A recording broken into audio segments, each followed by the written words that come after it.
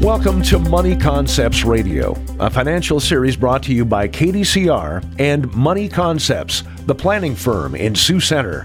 The following is not to be construed as tax or legal advice. Welcome back for priority number 5 of our series on purpose-driven finances. I'm Tom DeYoung, financial planner and president of Money Concepts, the planning firm in Sioux Center.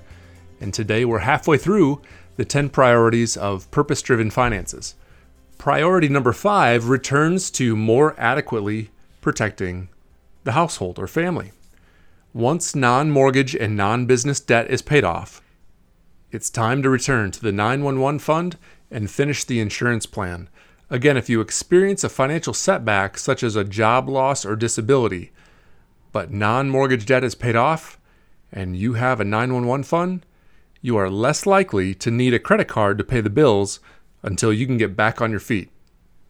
Now with priority number 2, you've already put $3,000 to $5,000 into an emergency fund, so how much more should you set aside? The answer varies between 3 months of expenses to 6 months of income, depending on your circumstances. More and more people are leaning toward the higher end, considering what's taken place so far this year with the coronavirus. So if you spend $5,000 per month on expenses, should you really keep $30,000 or more in a savings account with interest rates so low? Earning 0.5% interest on $30,000 isn't going to keep up with inflation very well.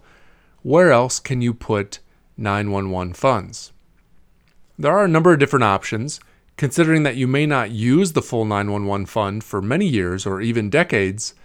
Another option would be to keep the first $10,000 or so in savings and put the remainder into a Roth IRA, even if invested conservatively, and strive to generate more earnings than a savings account would yield.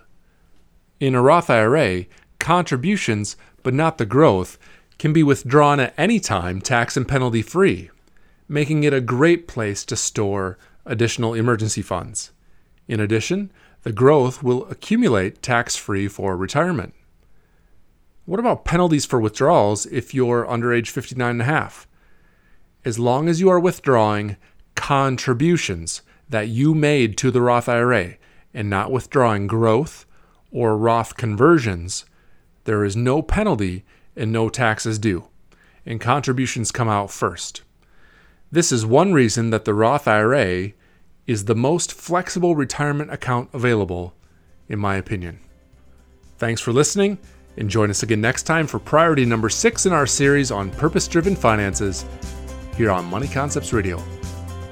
This has been Money Concepts Radio, a financial series brought to you by KDCR and Money Concepts, the planning firm in Sioux Center. You can reach Money Concepts at 712-722-0278 or find us online at www.theplanningfirm.com. All securities through Money Concepts Capital Corp., member FINRA, SIPC.